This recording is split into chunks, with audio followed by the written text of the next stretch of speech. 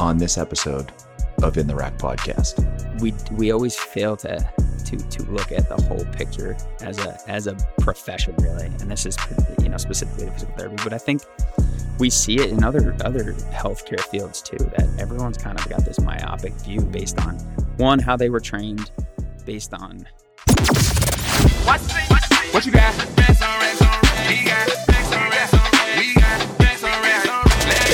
Welcome to In the Rack podcast, where we provide you with a practical framework for breaking PRs in all facets of health and wellness. We are just a couple of bros giving you the simple hows in a world of complex wants. No filters, no scripts, no rules, just straight talk. Talk to them. Now, let's get into the rack with your hosts, Dr. Chad and Dr. Nick.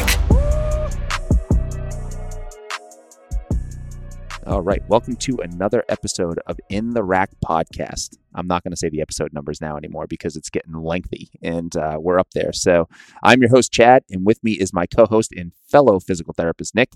So you guys know what time it is. It's time to get a little reckless in the rack yet again. This is part 3 of our Reckless in the Rack series. Not really sure how many parts of the series we're going to have. That's a good and a bad thing. It's a good thing for the fact that we have a lot of stories, but also a bad thing that we have a lot of stories, right? Because that means that there's a lot of recklessness going on in this world. So if you have been following us and you know that the Reckless in the Rack series is where Nick and I share stories from our patients. We like to share these stories not only because they're reckless, but some of the stories may sound familiar to you. It's perfectly okay. If some of these stories may sound like it's your story, that's fine. That's the purpose, because that's why we're doing the series. So for all of you that are just following us now and don't know what the Reckless in the Rack series is, this is where we have a little story time. And it basically is where Nick and I share stories from our patients. And that's why we call it Reckless in the Rack, because some of these stories are pretty, what we call reckless. So for all of you that are just joining us in this episode, we are going to provide just a few quick stories and give our 2 cents on the story. So what do we got for our first story here, Nick? All right, first one. If this is your first Reckless in the Rack you're listening to, we give alias names. Oh, yes. Usually they're either pieces of equipment or something. This individual is going to be Ultra, or the shoes we are very fond of here. All zero drop, very wide toe box. Quick plug there. But anyway, this individual is going to be Ultra today. This is a 58-year-old male. I saw this person for pain in the balls of both feet. Now, Ultra had been dealing with this pain for the last 2.5 years. And it basically started after he got a new job in Boston. So he's taking the train in from, Salisbury area. So, 45 to an hour long train. Then he's got to walk a mile to work. At the end of the day, he's got to walk back, hop on the train, get back. So he's got a lot of walking through the city. And he's, going to work in a suit. So he's got tight shoes, narrow toe box, probably a pretty elevated heel and dress shoes. And he developed this pain. And the pain was largely between first and second metatarsal, so more towards, the big toe side of the foot. And then it would kind of just, disperse out both towards the big toe and towards the little toe on the other side across that pad of the front of the foot, the ball of the foot there. And he was diagnosed with Morton's neuroma, which, sounds pretty accurate. And his early recommendation from the practitioner was rest, avoid barefoot, and try these orthotics. Okay. And to an extent, I'm okay with that advice. If you're saying try this for the next 48 hours, 72 hours, maybe even. But if that's your advice for months, years, for the rest of your life, that's not good advice. Okay. So yes, we need to do some load management. So we may need to offload. We may need to, provide an orthotic for a short period of time. We may need to, maybe wear some cushion underneath that foot for a period of time, or extra cushion. And then we need to start to wean off of that and regain the foot's natural ability. So this individual was actually given really, really firm, I looked at his orthotics, really firm arch supports. And if you think about an archway, if we go ahead and buttress underneath it, all you're doing is putting more pressure to the front and the back of the foot. So where he's having pain in the ball of his foot, we're just shifting more weight onto that. And now if we prop that arch up even more, there's a good chance that if he's wearing shoes with positive heel, so, thickness in the heel relative to the toes, then we're only going to exaggerate that even further. So the orthotics, yeah, they could have offloaded for a period of time, but long-term, probably not. And then you're just causing problems. If you think about a archway, like a classical stone archway, looks beautiful, right? You got all these little stones in a perfect alignment going up into the middle, which is called the keystone. You can put all the weight you want on top of that keystone, and that arch will support it. If you go ahead and put pressure underneath the keystone and push up, that arch is going to collapse. All right, so now you think about this individual's foot. He's got that firm arch support. That's what it's doing. It's buttressing from underneath. So that foot is actually getting weaker over time because it's just getting that pressure from underneath to cause it to collapse. And then it collapses into something firm, which doesn't feel very good. So over time, he just gets more and more on the outside of his foot, which makes his foot stiff, rigid. And now we're just developing other problems, and the problem isn't going away. It's not going anywhere.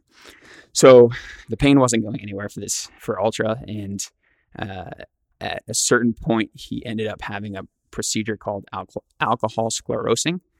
So basically, they just inject some alcohol into the nerve endings and try to kill the nerves with alcohol, which, I mean, just listen to that. We're killing the ends of the nerves.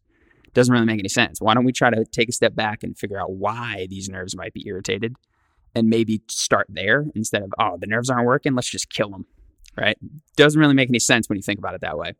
So we went through this. That did take the edge off the pain because now he's got no nerve endings.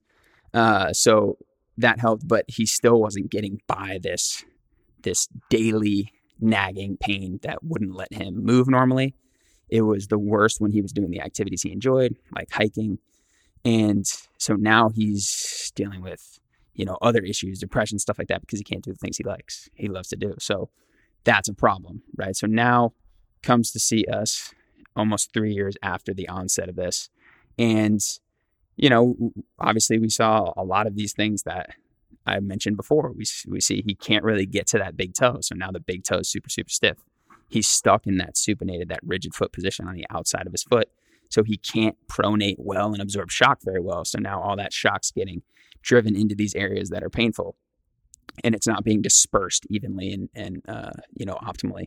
And then he's lacking hip extension because he's not progressing through that big toe, and his foot muscles were so weak. You could just see it when he took his socks and shoes off. You could basically see all his extensor tendons just popping up because the muscles in between just weren't there. They're there, but they're just not working for him. So they got weak over time. So now he can't tolerate barefoot, all that kind of stuff. So basically, this individual could have probably nipped this in the bud going back 3 years if he was, guided the right way in a sense. Okay, let's offload for a couple of days. If you feel good, then I want you to start to gradually get back to some barefoot movement.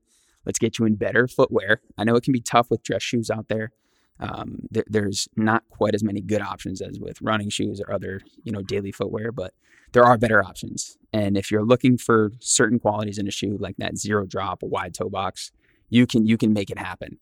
And that change alone may have been enough to help Ultra deal with this pain early on during the early onset, but kept in the shoes that were precipitating the issue, stopped going barefoot, so now loses that natural mobility and activation and strength of the foot.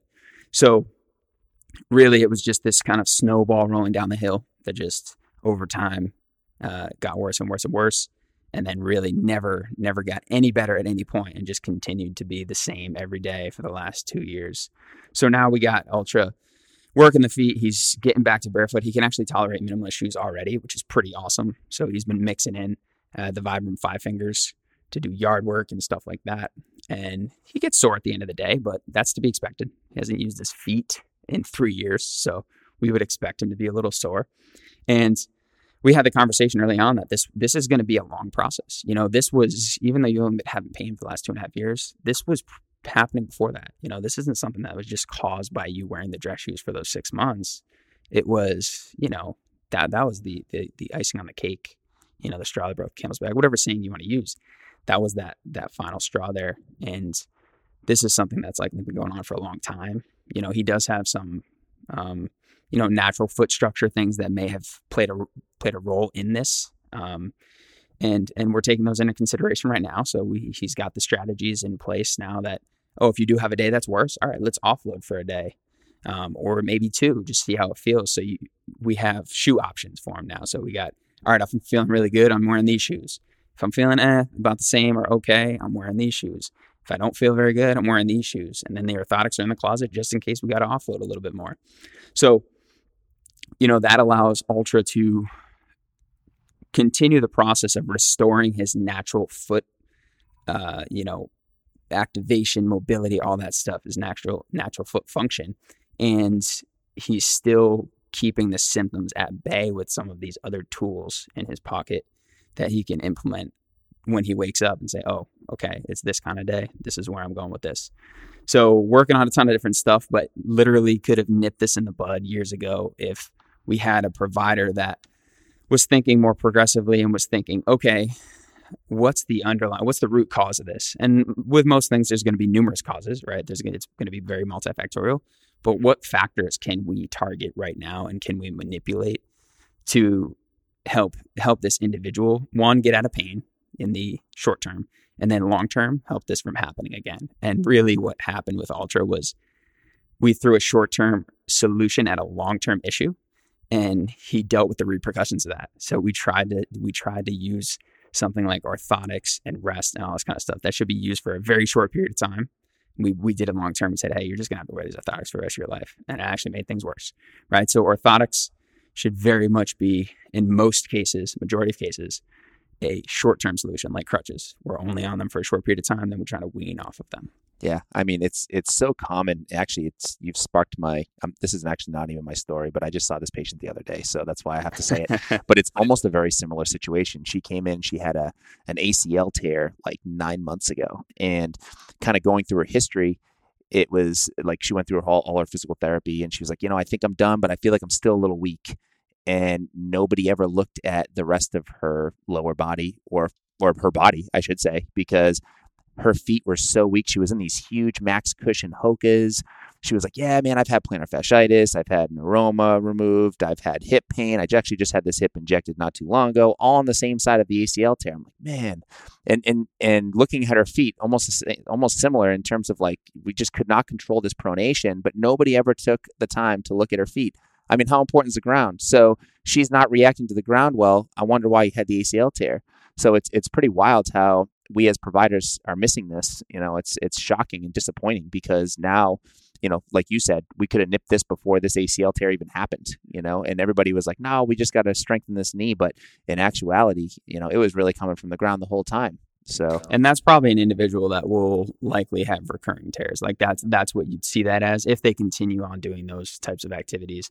You're not going to prevent 100% injury. Right. That's just the reality of it. But can we do better to, increase people's likelihood of, staying healthy throughout whatever activity they enjoy? Absolutely. But we always fail to look at the whole picture as a profession, really. And this is, specifically to physical therapy, but I think we see it in other healthcare fields too, that everyone's kind of got this myopic view based on, one, how they were trained, based on probably how their brain works too, how their brain processes information. It's just easier to look at, things in isolation, right? But we have to take a step back and say, okay, this is what I see. This is what I found. This is what I'm thinking. Test that theory, as long as it's safe, and then see if it's working. If it's not working, don't keep doing it. Yeah, Go back to the drawing board. Exactly. Oh my gosh. Well, so that brings me on to my story. And this woman, we're going to call her Mac, and that's only because I'm looking at my MacBook right now, and I like that name.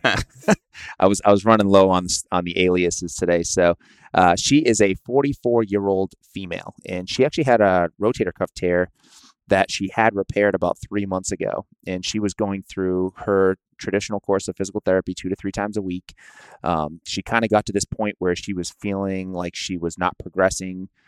Like most of our patients, when they call, they're like, man, I'm just upset. I'm disappointed. I feel like I should be further along. And that was kind of sparked by the last appointment that she had with her doctor. And I'll get to that in a second. But as she called us, she was like, hey, yeah, I'd love to. I know that you guys do a lot of like progressive treatments. I'd love to come in and see you guys. And we were like, yeah. So we did the evaluation on her. And I will say that when I saw her for her initial evaluation, for her being 3 months post-op rotator cuff repair, she was probably a solid 4 weeks behind. And that's mainly because she still had significantly limited shoulder range of motion. She really hadn't even started any type of strengthening yet, which is kind of mind-boggling. That should have already been started. And this was all based on where she was getting treated and when the types of treatments she was getting. So going deeper into my evaluation, her telling me about, the fact that she was only getting like 15 minutes of physical therapy with her physical therapist, which is kind of disappointing, but it's also not standard. Shocking. Yeah, it's so standard. So she was doing the same exercises over the last 4 to 6 weeks. In fact, she told me during the evaluation that she was so sick of moving the cane over her head. And for what that basically means is it's a traditional exercise that we use. It's active assist, and you're basically taking a cane legitimately, and you're holding it on both sides with each hand, and you're trying to raise that up over your head in a supine position, so you're on your back. And she's 3 months out, and she's still doing this. This is kind of wild. So, anyways, she ended up seeing her doctor. And her doctor looked at her and said, "Man, you are behind." And he actually said to her, "I think that your physical therapist is being a little too conservative with you. I want you to go back and tell your therapist to push you a little bit more." So she's like, "All right, I'll go tell him that." So she went, told him, "Hey, listen, your doctor said that." I say your doctor because they're part of the same practice. I'll get into that in a second. You're not pushing me hard enough. The doctor says he wants you to be a little bit more aggressive with me. And he turned around and said, "Well, that doctor doesn't know what he's talking about, blah, blah, blah." And then kind of goes, so now we've got a pissing match between the orthopedic surgeon and the physical therapist. And just listening to the story and seeing the patient, I'm actually going to side with the doctor on this one. And that doesn't happen very often, but I'm doing it today. So he's completely right. He was being way too conservative. She's 4 weeks behind. She doesn't even have full range of motion. And so basically where I'm getting at is that she was receiving her PT at an orthopedic group that is associated with the orthopedic surgeon. It's what we call POPS. It's what we call physician-owned physical therapy services. All right, so your physical therapist works in the same location or the same building as the physician. The physician has a financial benefit there and a financial gain for sending you to his quote-unquote physical therapist because they are technically practicing under the license of the physician. That's how that works. So for all of you that have heard of these places in your area, they're, I don't want to say they're bad, but they could be better. And the only reason why I say that is because they claim that they will normally provide this level of supervision, or if they're like, "Hey, come to my PT, we'll keep a close eye on you," and that shit never happens. It never happens. Typically, in an organization like this, the physicians and the therapists deliver the care under the same umbrella. So they're working under which is like super gray. And we actually have this law in place, which nobody abides by. And I don't even know why it's a law, because people don't even abide by the law. It's called the Stark Laws. And the Stark Laws were put in place for this very reason. They were actually put in place to limit the ability for a physician to refer to their own, type of healthcare or healthcare professional. So the Stark Law, it actually prohibits a physician's referral for certain designated healthcare services to an entity if the physician has a financial relationship with that entity, being that physical therapy service. Now, not all of these physicians are not all of them, but some of them will tell you that they have a financial relationship, but that never happens. In fact, what they're actually supposed to do is they're supposed to provide you a list of other places in the area where you can go and receive physical therapy services. That's part of the law, but that shit never happens. I bet 95% of the people listening to this have talked to their doctor in a situation like this and have not received a list of other places to go to. In fact, I've actually heard of people that would tell me that their doctor wouldn't do the surgery if they didn't go to their physical therapy place. That's fucked up. That's messed up. That's bad. So in terms of, the Stark rule, it's like, all right, why is this still happening? Well, I'll tell you why. The way they get around this is there's exceptions to the Stark rules. And the exception is that if the patient receives some form of quote unquote supervision from the referring physician and they're in the same location, then it's considered an exception to the Stark rule. Complete bullshit. So anyways, moral of the story there is you can go anywhere you want. You don't have to go to if the doctor, put it this way, if the doctor is telling you that you need to go to their place, you need to find another doctor. So anyways, seeing this patient, she told me that whole story. So she goes back, she tells the PT that, the doctor says you're being too conservative, and the PT gets all pissed off and says he doesn't know what he's talking about. Now she's like, I don't know who to believe. You're telling me that this guy's being too conservative, and he's telling me that the doctor doesn't know what he's talking about. So now she's super confused. She's not progressing. And now she's starting to feel overwhelmed, and she's starting to feel frustrated. The fact that she's like, I don't know what to do. So that's when she called us, and now, thankfully, we've been seeing her for the last 3 weeks, and she's been crushing it. But moral of the story is, don't go to a Pops if you don't have to. They're just trying to monopolize healthcare right there. Yeah, pretty much. All right, one more story. One more story. All right. So this individual we're going to call Ski Erg, and the main reason for that is this individual's goal is to get back to skiing. So this is a 50-year-old male. So similar story in that it's post-op, and they come to us saying their PT has gotten kind of stagnant. So this individual had ACL reconstructions about 6 months ago, and his goal is to go skiing. So he just had his 6-month follow-up with the surgeon, and the surgeon was like, oh, you look great. You'll be able to ski by Christmas, which would be about 9 months out. And the patient was uneasy about that. So he's like, I don't know about this. So I got to go get a second opinion in terms of physical therapy, because his physical therapist was like, oh yeah, no, we'll get you skiing by Christmas.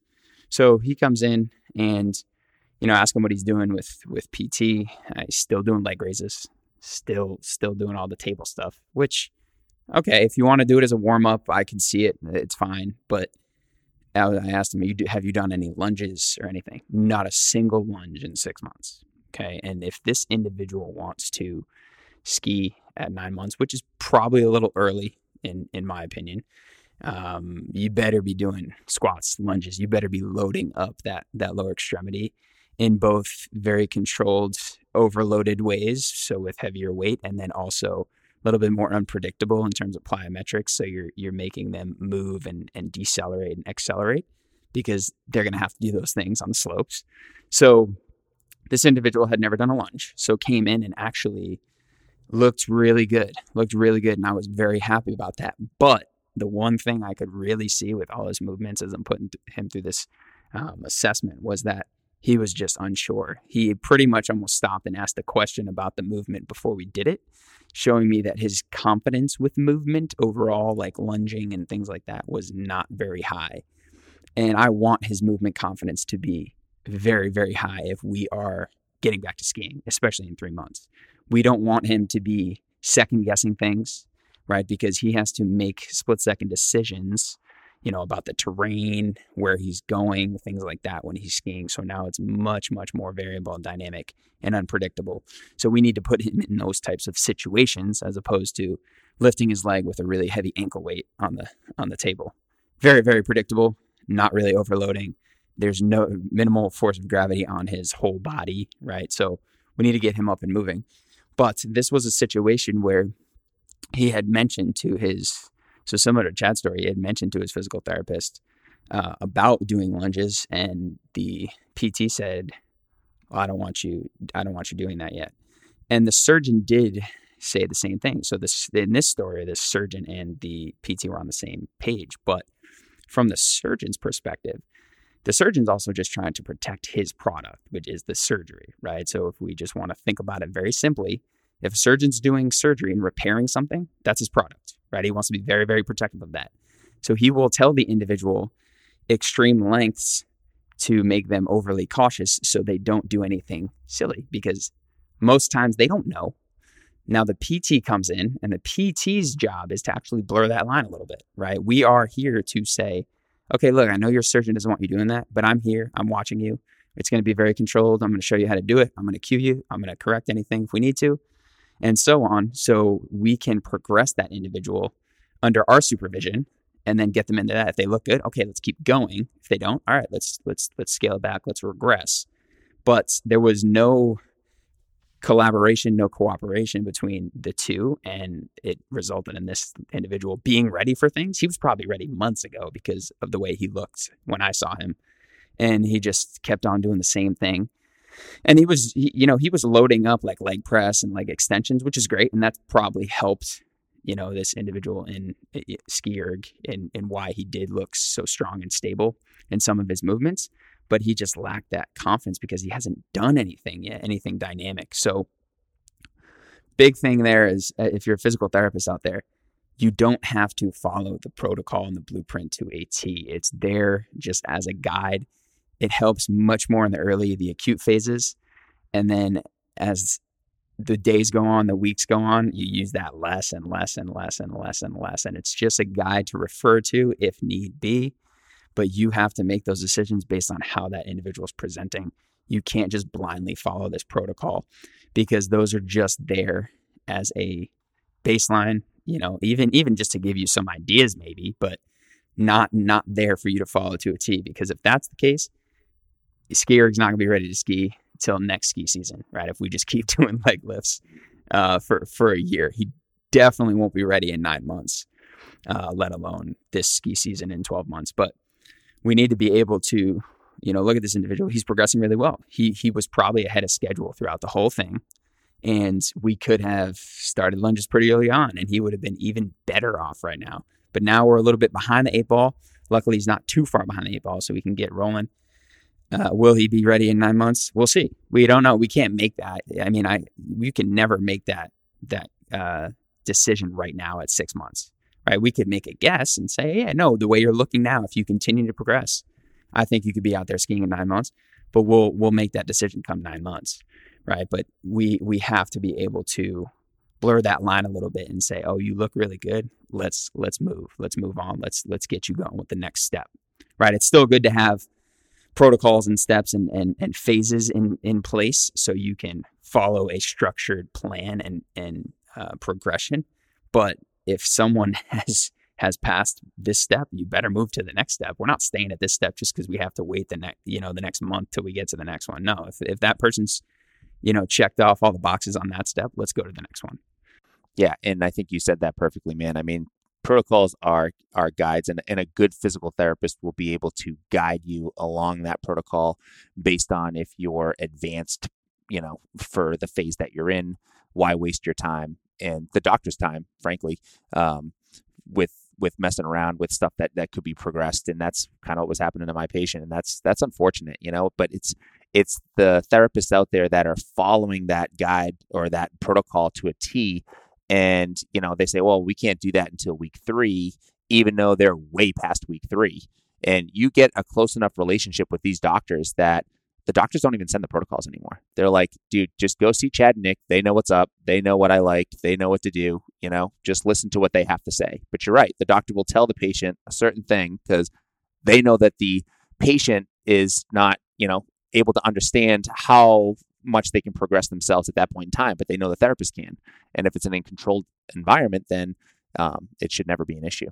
Yeah, I agree with you 1,000%. It's really a safety net is what it is. Yep. from the surgeon's perspective. Again, they're just protecting their product. And I hate to use the word product in this sense because we're talking about people's bodies, but if we scale it back and look at it, that's the surgeon does the surgery, and they want to make sure that what they did, the work they did is not, ruined or, traumatized in any way.